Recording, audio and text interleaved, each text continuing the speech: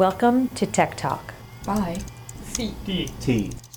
Welcome to CDT's Tech Talk, where we dish on tech and internet policy while also explaining what these policies mean to our daily lives. I'm Jamal Magby, and it's time to talk tech. As part of CDT's Equity and Civic Technology Project's ongoing Tech Tales series, we are featuring perspectives from across the education system and sharing their experiences navigating the issues of privacy protection, responsible technology use, and digital equity in their daily lives as parents, school administrators, and education leaders. Our guests will discuss how a collaborative approach to school technology is critical to ensuring students are safe and privacy is protected while learning online. Joining us today are Nicole Johnson Douglas, a Washington, D.C. based parent of two elementary schoolers, and Kirk Anderson, Director of Academic and Business Systems at the DSST Public Charter School Network in Denver, Colorado.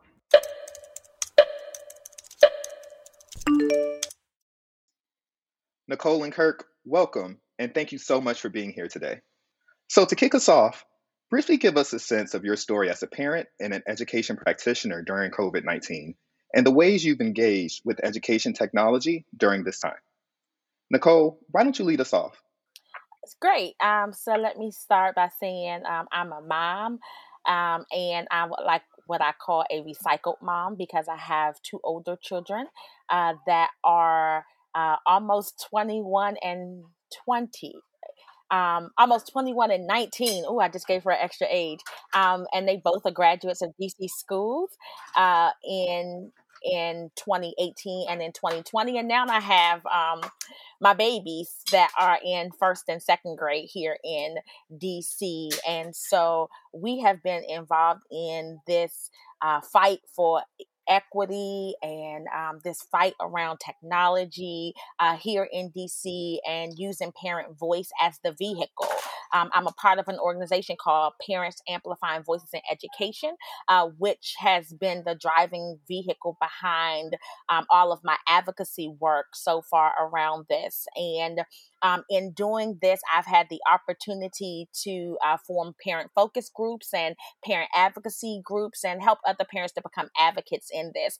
I'll say I've had the good and the bad when it comes to technology. My children have experienced not data breach yet, and I'm hoping we don't, but they've experienced from Zoom bombing into persons actually taking over their chats before. So we've had the good, the bad, and the ugly. So we are well-rounded when it comes to this. Wow, Nicole, that's definitely a scary experience to experience a Zoom bomb. And Kirk, what about you as an education practitioner?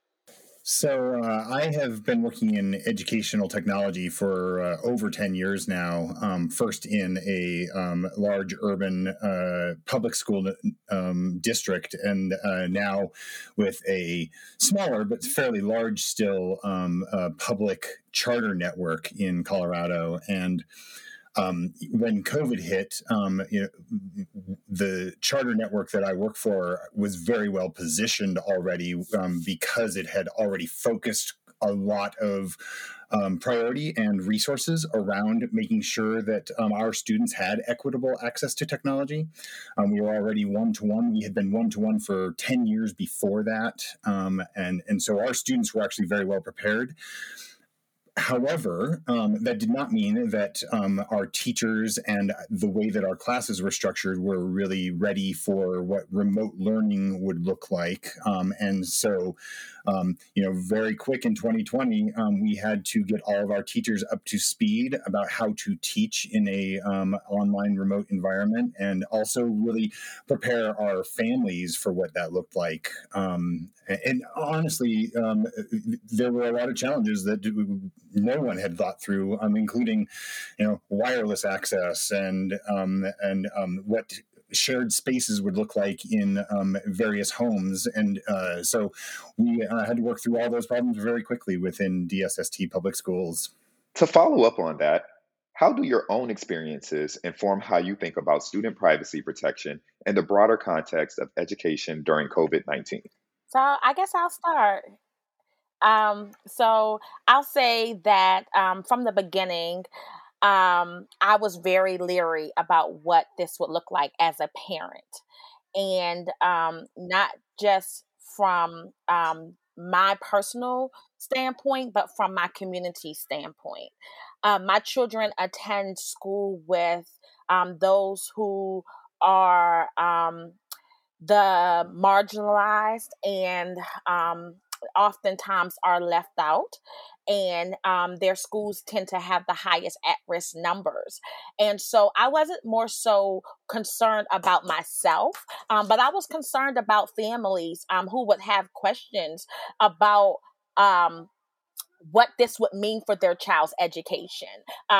Families who, even though schools were providing, equipment, providing opportunities of hotspots, and the government was providing internet access, that were not willing to do virtual learning, not because of anything in particular, but particularly around their fear of what this would mean for their household and what this would mean for invasion and what people would find out about their household.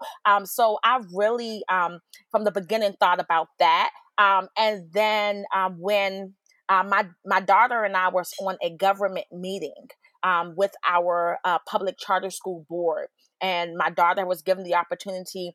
At that time, she was 6, going on 7. She was given the opportunity to testify at our public charter school board hearing in favor of her school receiving their charter to open.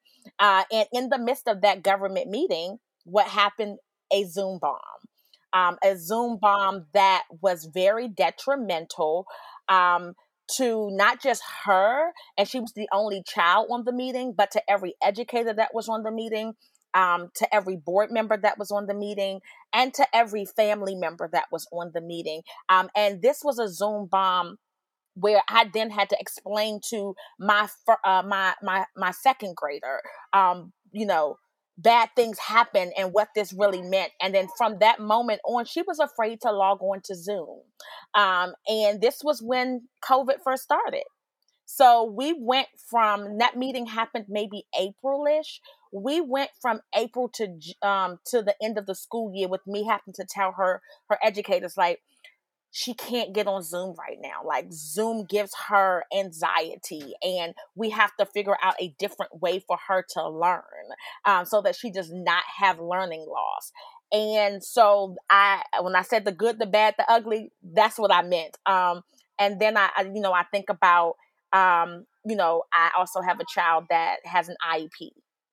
And so seeing what that looks like as far as providing proper services via online telehealth, and what that means for, his IEP now is not just on the one cloud for the school, but it's like in the big cloud now that has all of his information on it. Like, what does that mean? How much of his information is really going out to people, and how safe is it? So I'll say that all of those experiences connected me to this topic.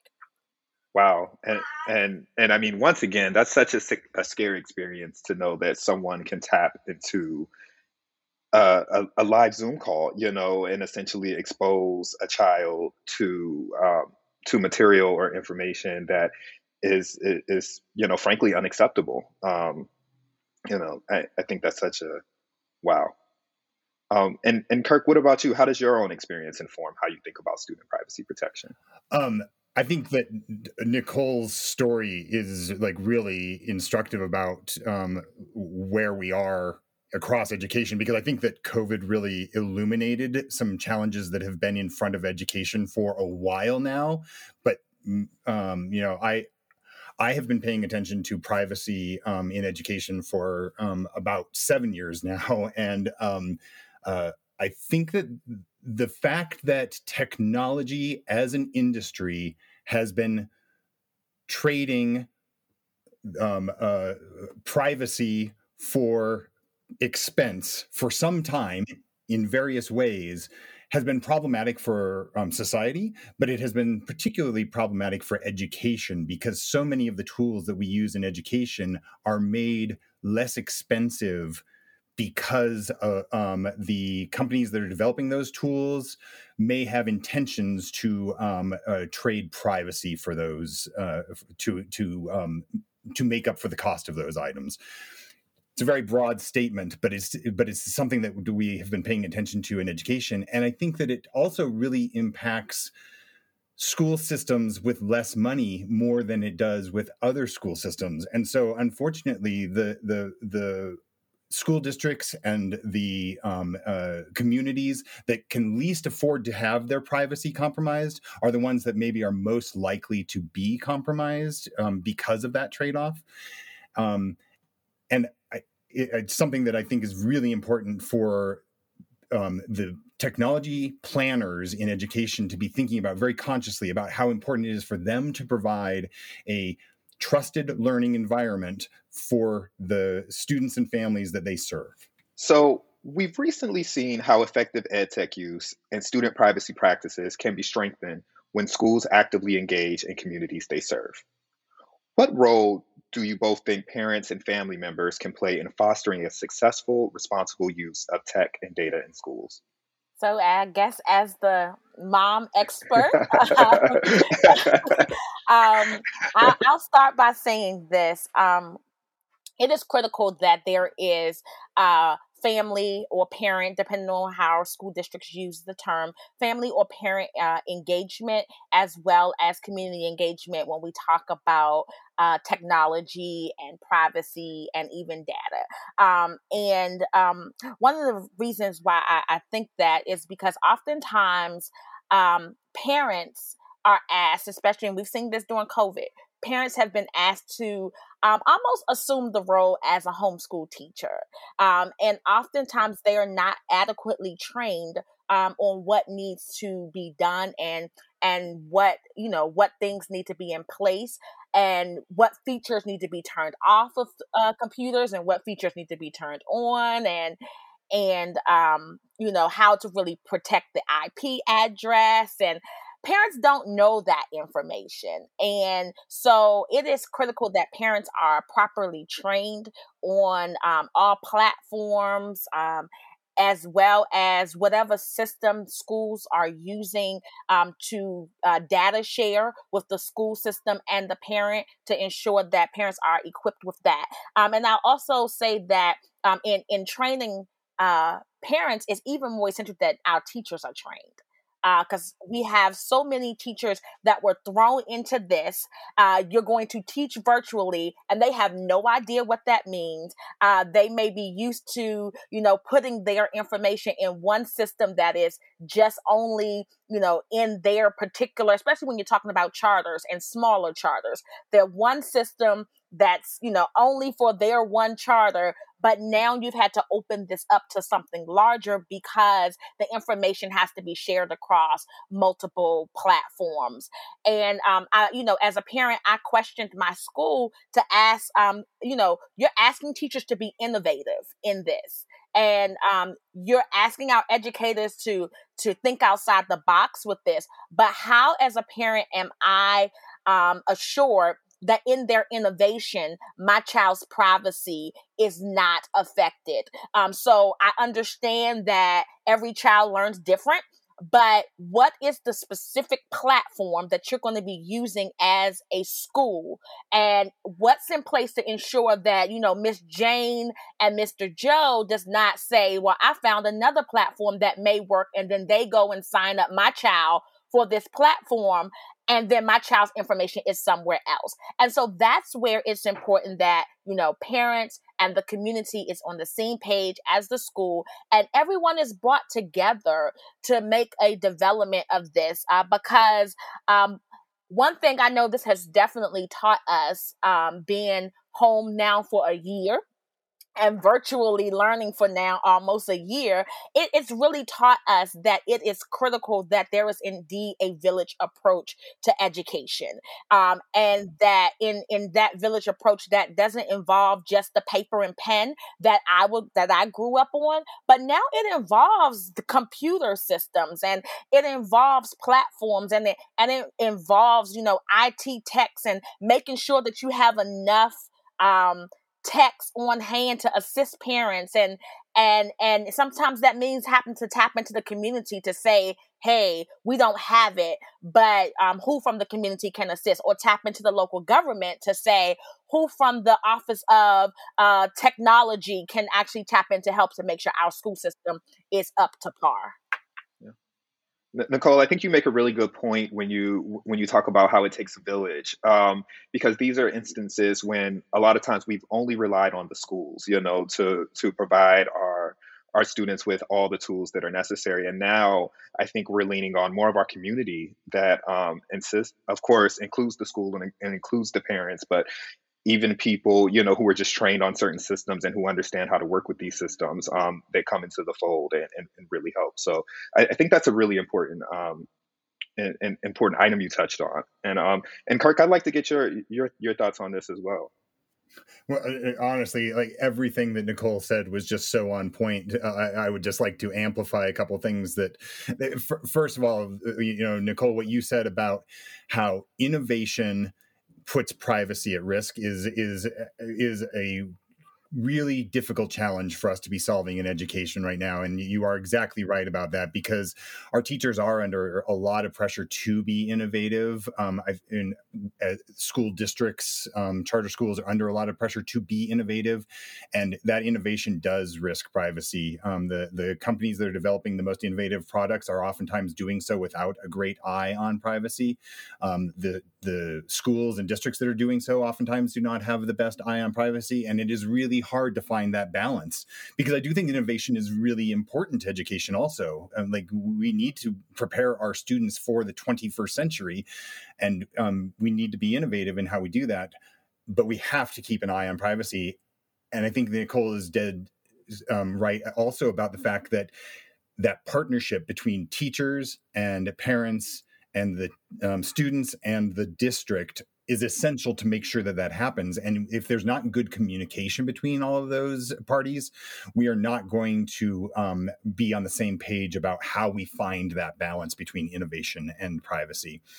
And Nicole, I would be really interested in hearing from you, because I will tell you, I am a huge advocate for having more parent involvement in making those decisions and in doing that kind of training.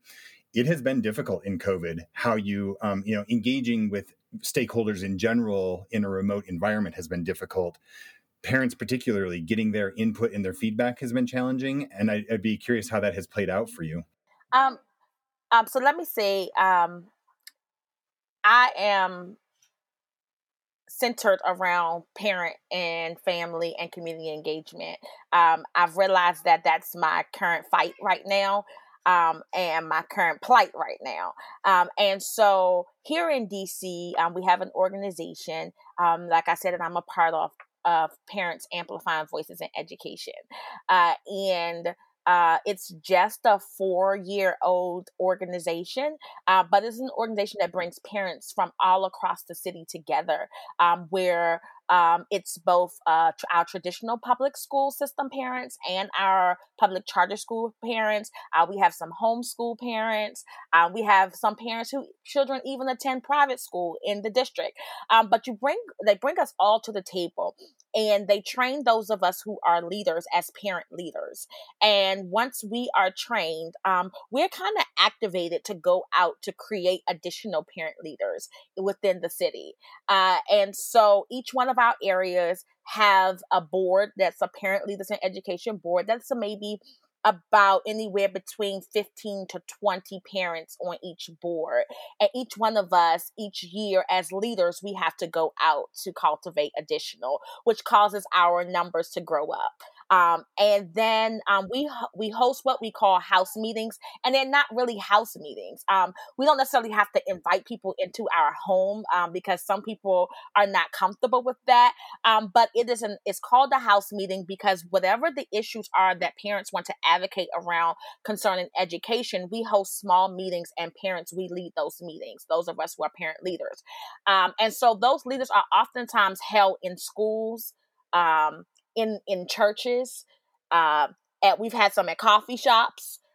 We've had a couple at like McDonald's, different places, where parents are just leading and sharing the information, equipping other parents. And now, since we've shifted to COVID, we've been still tasked with having house meetings. But we have these house meetings virtually, and we each, as a parent, we have a certain amount of house meetings that we have to host, and we have a certain amount of parents that we have to do outreach for. And then we have a staff that works with us that's on the ground doing the organizing work for us to ensure that as parents, we're not trying to do the organizing, keep an eye on the policy, and cultivate other parents. And so this has alluded now to thousands of parents in DC that are now involved. So whenever we have an issue, when COVID first started, we didn't have one-to-one in most of our schools. Most of our kids did not have a laptop. Most of the homes, especially in communities where my children attend school, did not have access to internet. And so it was through the advocacy of this parent group that we came together. We made an ask to the government. We made an ask to community partners. We made an ask to school leaders. And then everybody came together, with parents included, and formed a plight and a path forward to how we get this done. Thusly, now, a year later, our kids have laptops. Some of our schools have even gotten to the point now where they're not one-to-one. Now they're 1-to-2. Some of our schools have been able to make sure that every child has hotspots. And they didn't do this alone, but parents led the plight, but the community really helped. Organizations, our ed partner organizations raised money. The government gave a certain amount of money. Our churches and faith-based organizations jumped in and gave assistance. But it took a community to do it, with parents at the forefront leading the way, because this is what parents wanted. And we realized that when parent voice turns to parent action, then there's a better result. Wow. That is, wow. That's fantastic. And one thing that I hear the both of you saying or mentioning is communities, and how important it is to get the communities involved. I think we all know that school staff and parents, they're all juggling a lot right now. So, and Kirk, I want you to take this first if you don't mind, but how do we engage and include these communities? I mean, Nicole gave us some fantastic recommendations on what she's done, and I want to hear more about what we can do to include these communities in decisions about technology and digital safety. Yeah, I'll tell you, I don't have any magic answers about this, though. That what I will say is that I think that districts have a pretty sizable challenge with this. We should not pretend that any school's community is homogenous at all. And in any school community, you're going to find parents and families that are in very, very different places, particularly on those topics of innovation and privacy. I will say that the parents oftentimes who are most engaged with school districts are also the parents who are coming from a position of greatest privilege in order to have the time to be engaged. And I think that that is problematic with the way that districts reach out to communities, because oftentimes the voices that districts hear from are already self-selecting for a certain point of view that comes from a position of privilege. And what I have been working on, and a lot of other leaders, I think, across the country, is how do we make sure that we engage voices of families that have less time, less resources to invest into engaging with school districts. Again, I will tell you, I don't think I have a magic answer to this, but I think that just the fact that school districts recognize that they have to put energy into finding voices that they might not normally hear from is extremely important. And again, on privacy specifically, the families that you are least likely to hear from are also the families that maybe know the least about where those privacy concerns should sit, and who need to be most engaged with that, because they are potentially the ones that are most impacted. And so, again, I think that there's actually a responsibility amongst the education community to not only engage parents, but also to work with them to make sure that everyone is educated in what these concerns are. And Nicole, I want to kick this over to you because we touched on a lot of this in the last question, right? You have your house meetings, you've engaged parents and community leaders in the church. So I just want to see just how do you keep after you engage them, excuse me, how do you keep them engaged, right?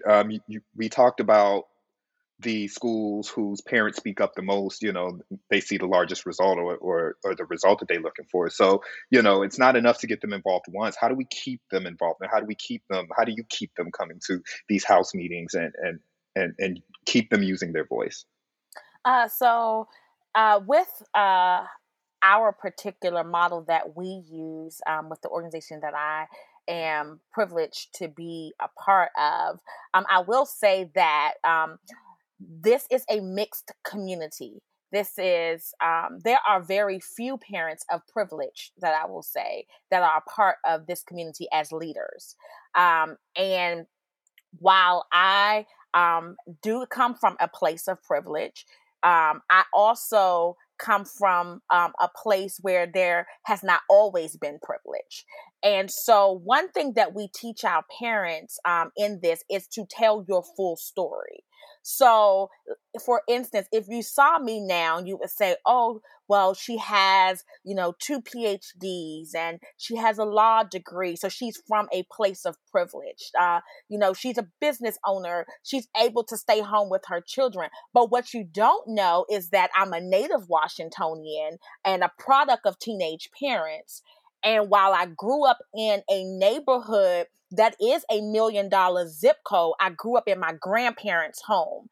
And while that's the same home that I'm raising my children in, had my grandparents not left it to me, I would not be able to afford to be there. And so we look at all of that to ensure that we have full voice, not just parents of privilege. And to be quite honest, our organization, there are 8 wards in DC. And of the 8 wards, traditionally, your east of the river, which is Ward 7 and 8, are your lowest income, least amount of parent involvement, highest at risk, highest rate of illiteracy are on east of the river. And then we have wards like wards 2 and 3, who traditionally have higher income, and 2-parent households and less crime and things like that. And then you have our wards 1 and 4, which are primarily our Latinx families, our undocumented families. And so we include our undocumented families. We include our families that are receiving government assistance, our at-risk families. We actually have a specific board for our Latinx families so that they can get the information in their native language so that there is not any communication loss. And then we also have a special education board because we know that and oftentimes parents who have children with a special education or that has an IEP or 504, they normally don't really have the time to navigate between all of the necessary meetings for that child and everything else that a school may ask and require. So we set up opportunities for each of those. And then when we're in person, we provide childcare and dinner. We meet in the evening. We provide childcare and dinner. When we do Saturday meetings, we provide childcare, and if it's a lunch and breakfast, we provide lunch and breakfast. So we are assisting families with the very thing that they need. During COVID, this same organization provided to families, to parents, and full families mental health supports. Because they recognized what was going on with us as parents and our children experiencing isolation and things of that nature. And so they gave parents 3 months of free therapy for the parent and the family. for each one of our parent leaders who wanted to take advantage of it. And so I always say it's about really pouring into families, because when you pour into them with what they need, they will tend to come back. And then when you are allowing them to not just talk the talk, but to actually be a part of the walk and the action, then they'll come back. Parents are really tired of just being voiced.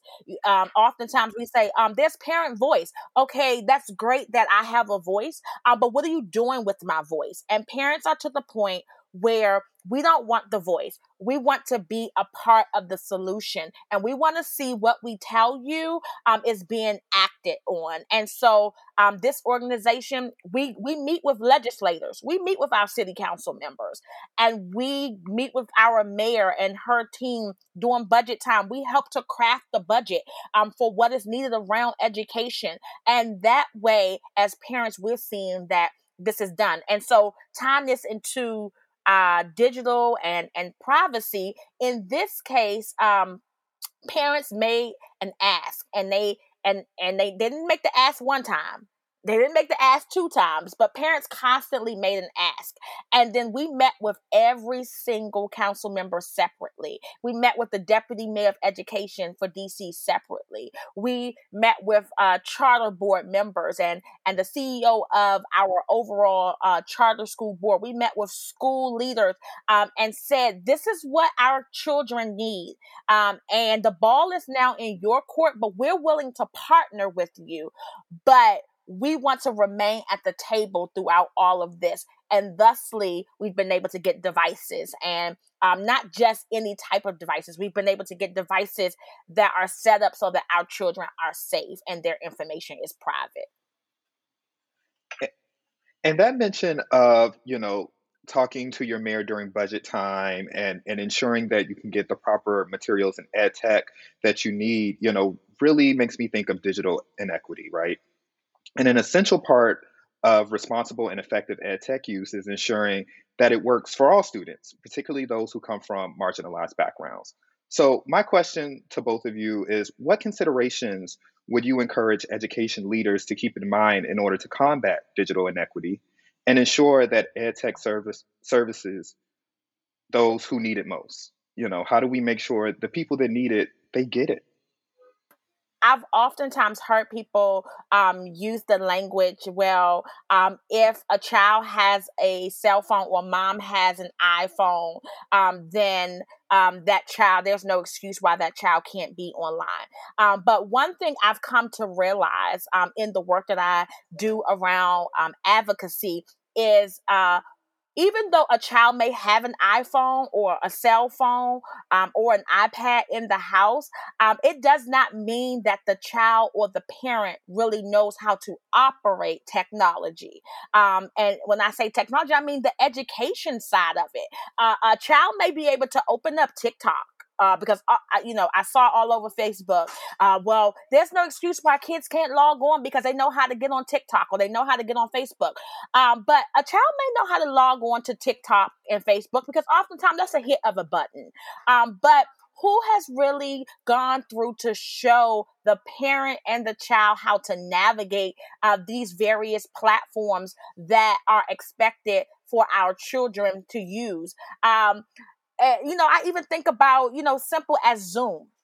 There's the unmute and the turn your camera on, turn your camera off. There's the raise hand feature.